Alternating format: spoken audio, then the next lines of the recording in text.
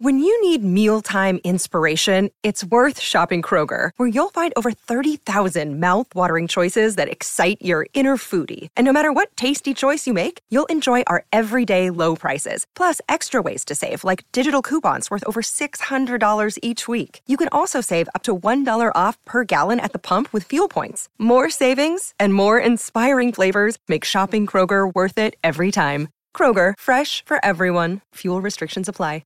This is Shakespeare's attempt to write a Broadway musical and a science fiction film in one.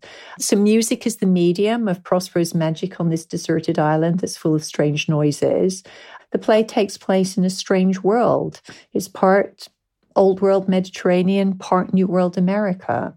It's a place where characters are suspended in a state that's sometimes characterized as sleepy and hypnotic and sometimes seems part drowned. So it's a wonderfully indeterminate space. He puts everything into this play. You've got this initial threat, you've got separation, you've got voyages, you've got salvation, reconciliation, renewal, romance. It sounds like a lot of other Shakespeare comedies, and particularly like a lot of the other so-called late plays. And then it suddenly turns in a different direction. He's pushing boundaries here, and he's deliberately pushing boundaries in order to make us think about genre, to make us think about character, to make us think about what we want from a play. It's someone who is hugely experienced in his art form and now wants just to see how far he can take it to breaking point without it breaking. Hello, I'm Laurie Maguire. I'm Professor of Shakespeare at Oxford University in England. Welcome to Shakespeare for All.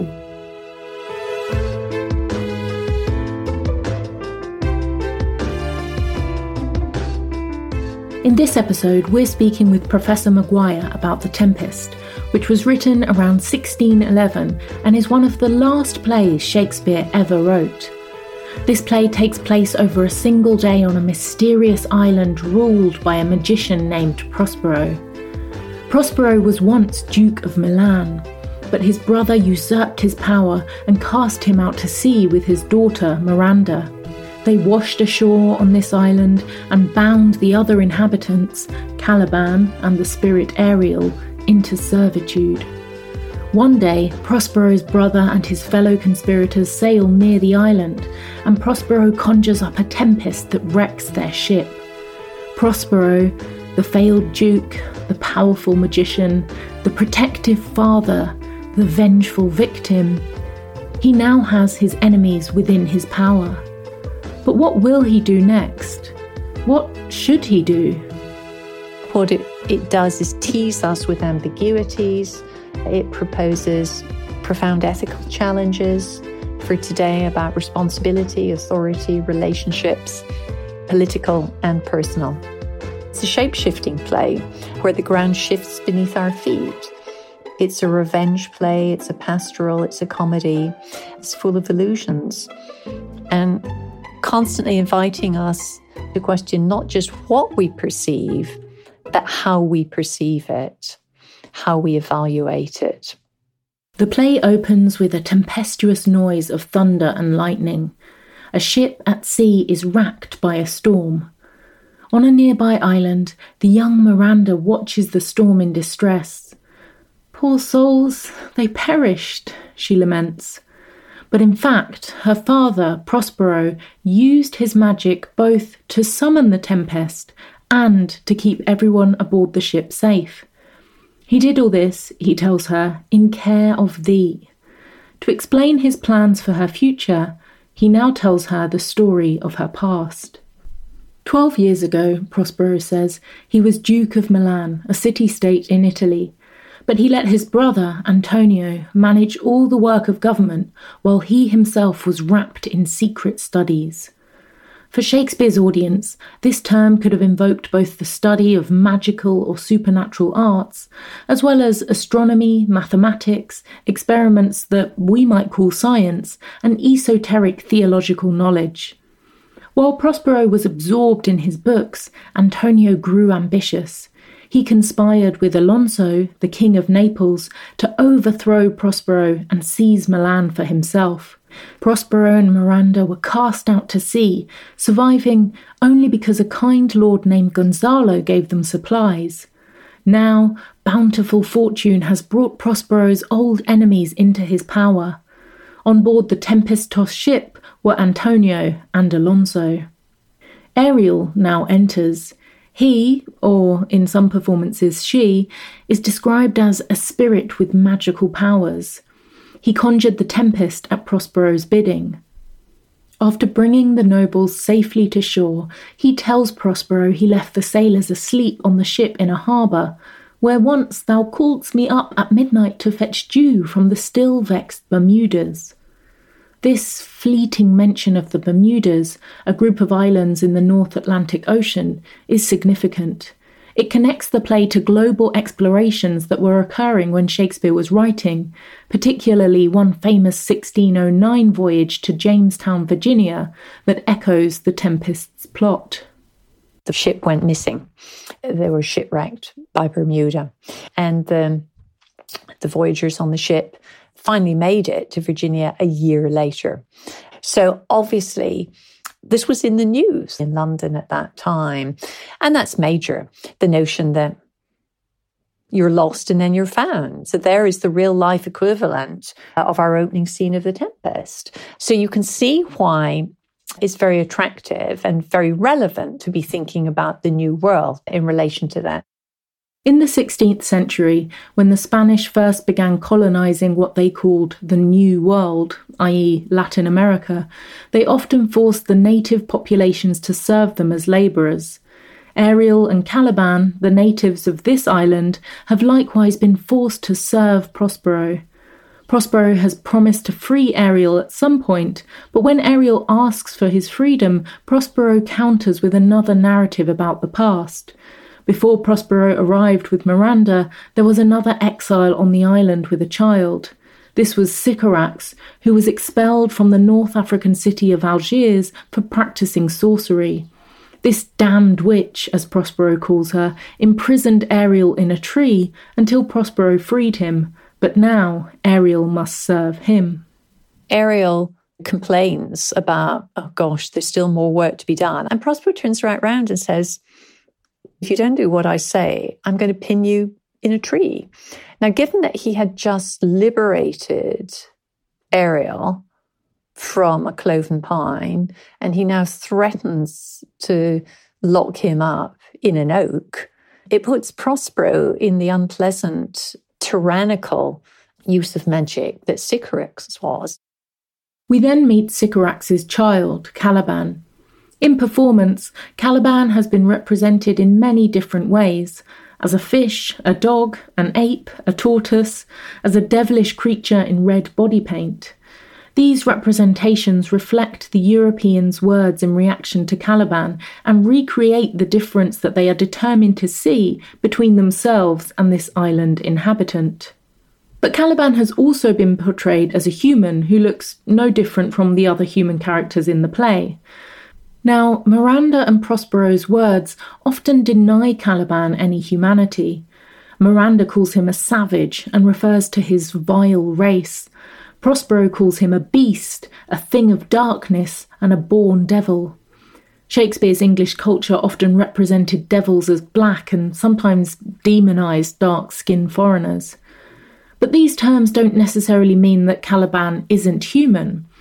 Prospero and Miranda might represent him, as a European might have represented the indigenous peoples of the Americas, as being less than human, as monstrous.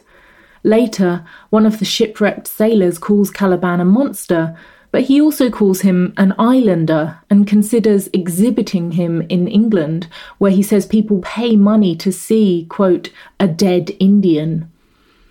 In the late 16th century, Europeans did bring back people from the Americas and display them for a fee. This sailor also says that Caliban is legged like a man. Prospero himself says that before they arrived, the island had no human shape except for Caliban, and when Miranda first sees one of the sailors, she says he is the third man that e'er I saw. The first two are, presumably, her father and Caliban. Caliban's name and history also link him to the Americas.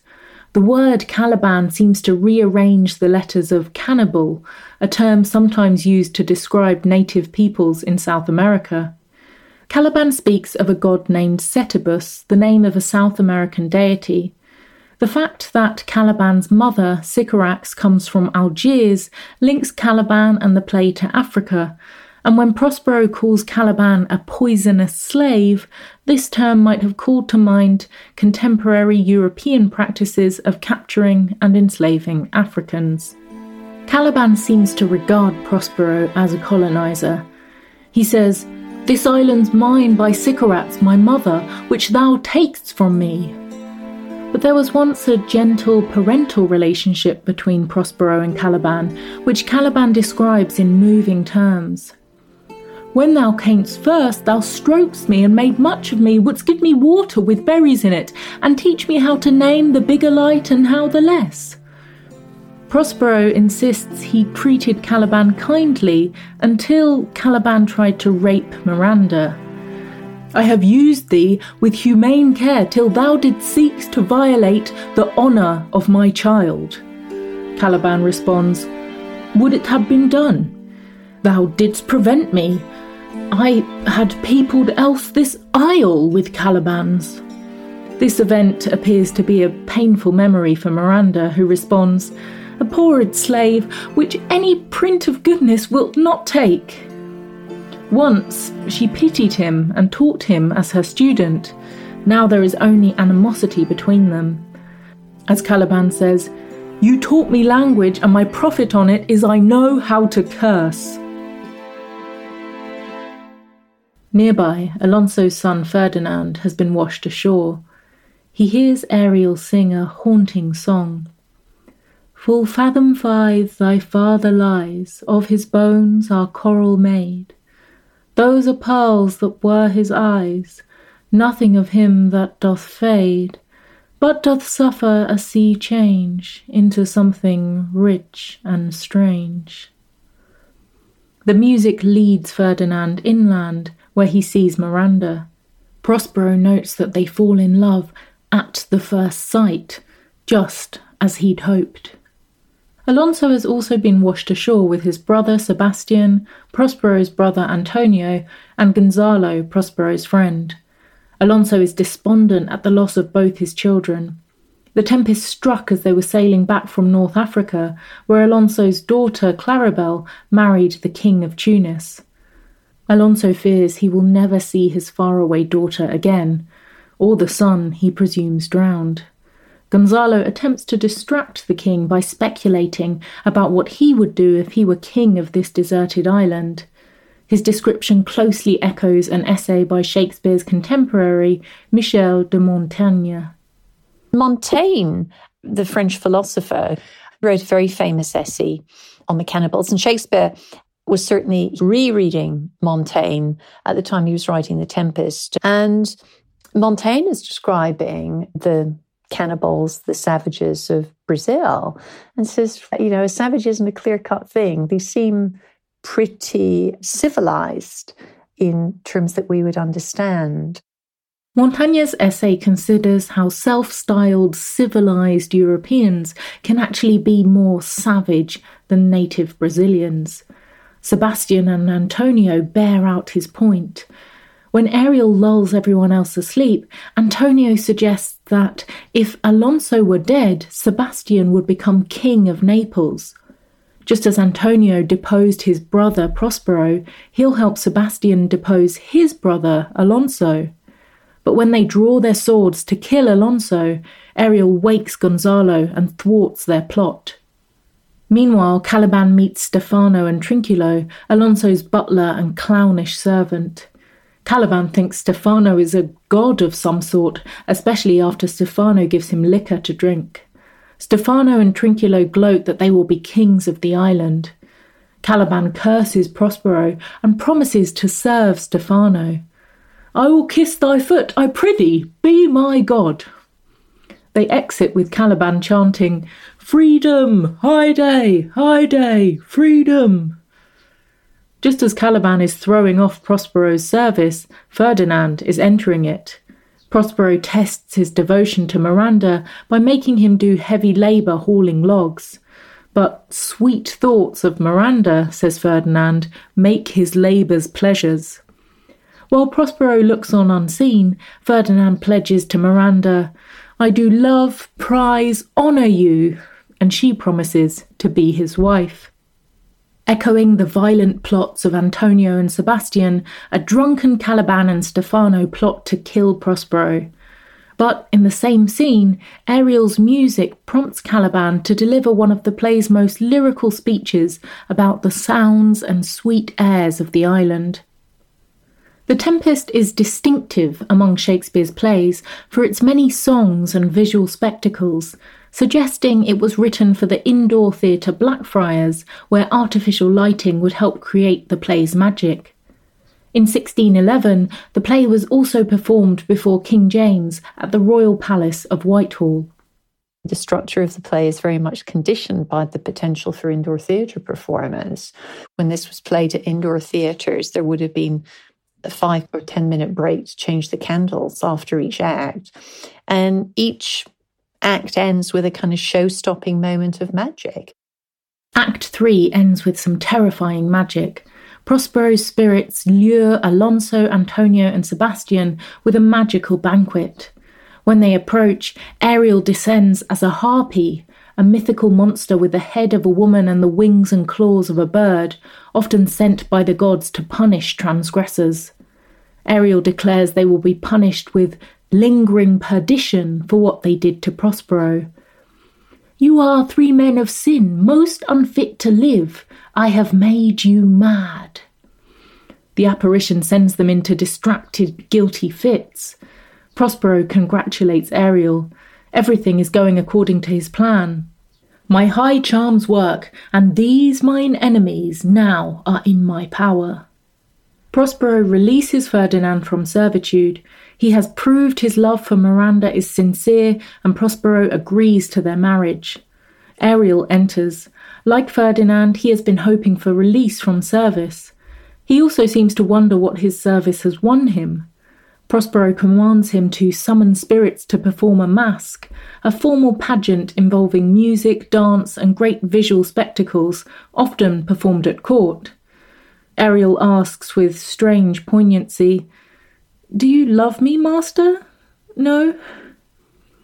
Dearly, my delicate Ariel, says Prospero, and the masque of the spirits begins. Court masques were very elaborate. They had massive budgets, and they used descending machinery, flying, characters in and out and disappearing them. And it's important to remember that sleight of hand was also used not in upper-class court spectacles, but in the fairground illusionists.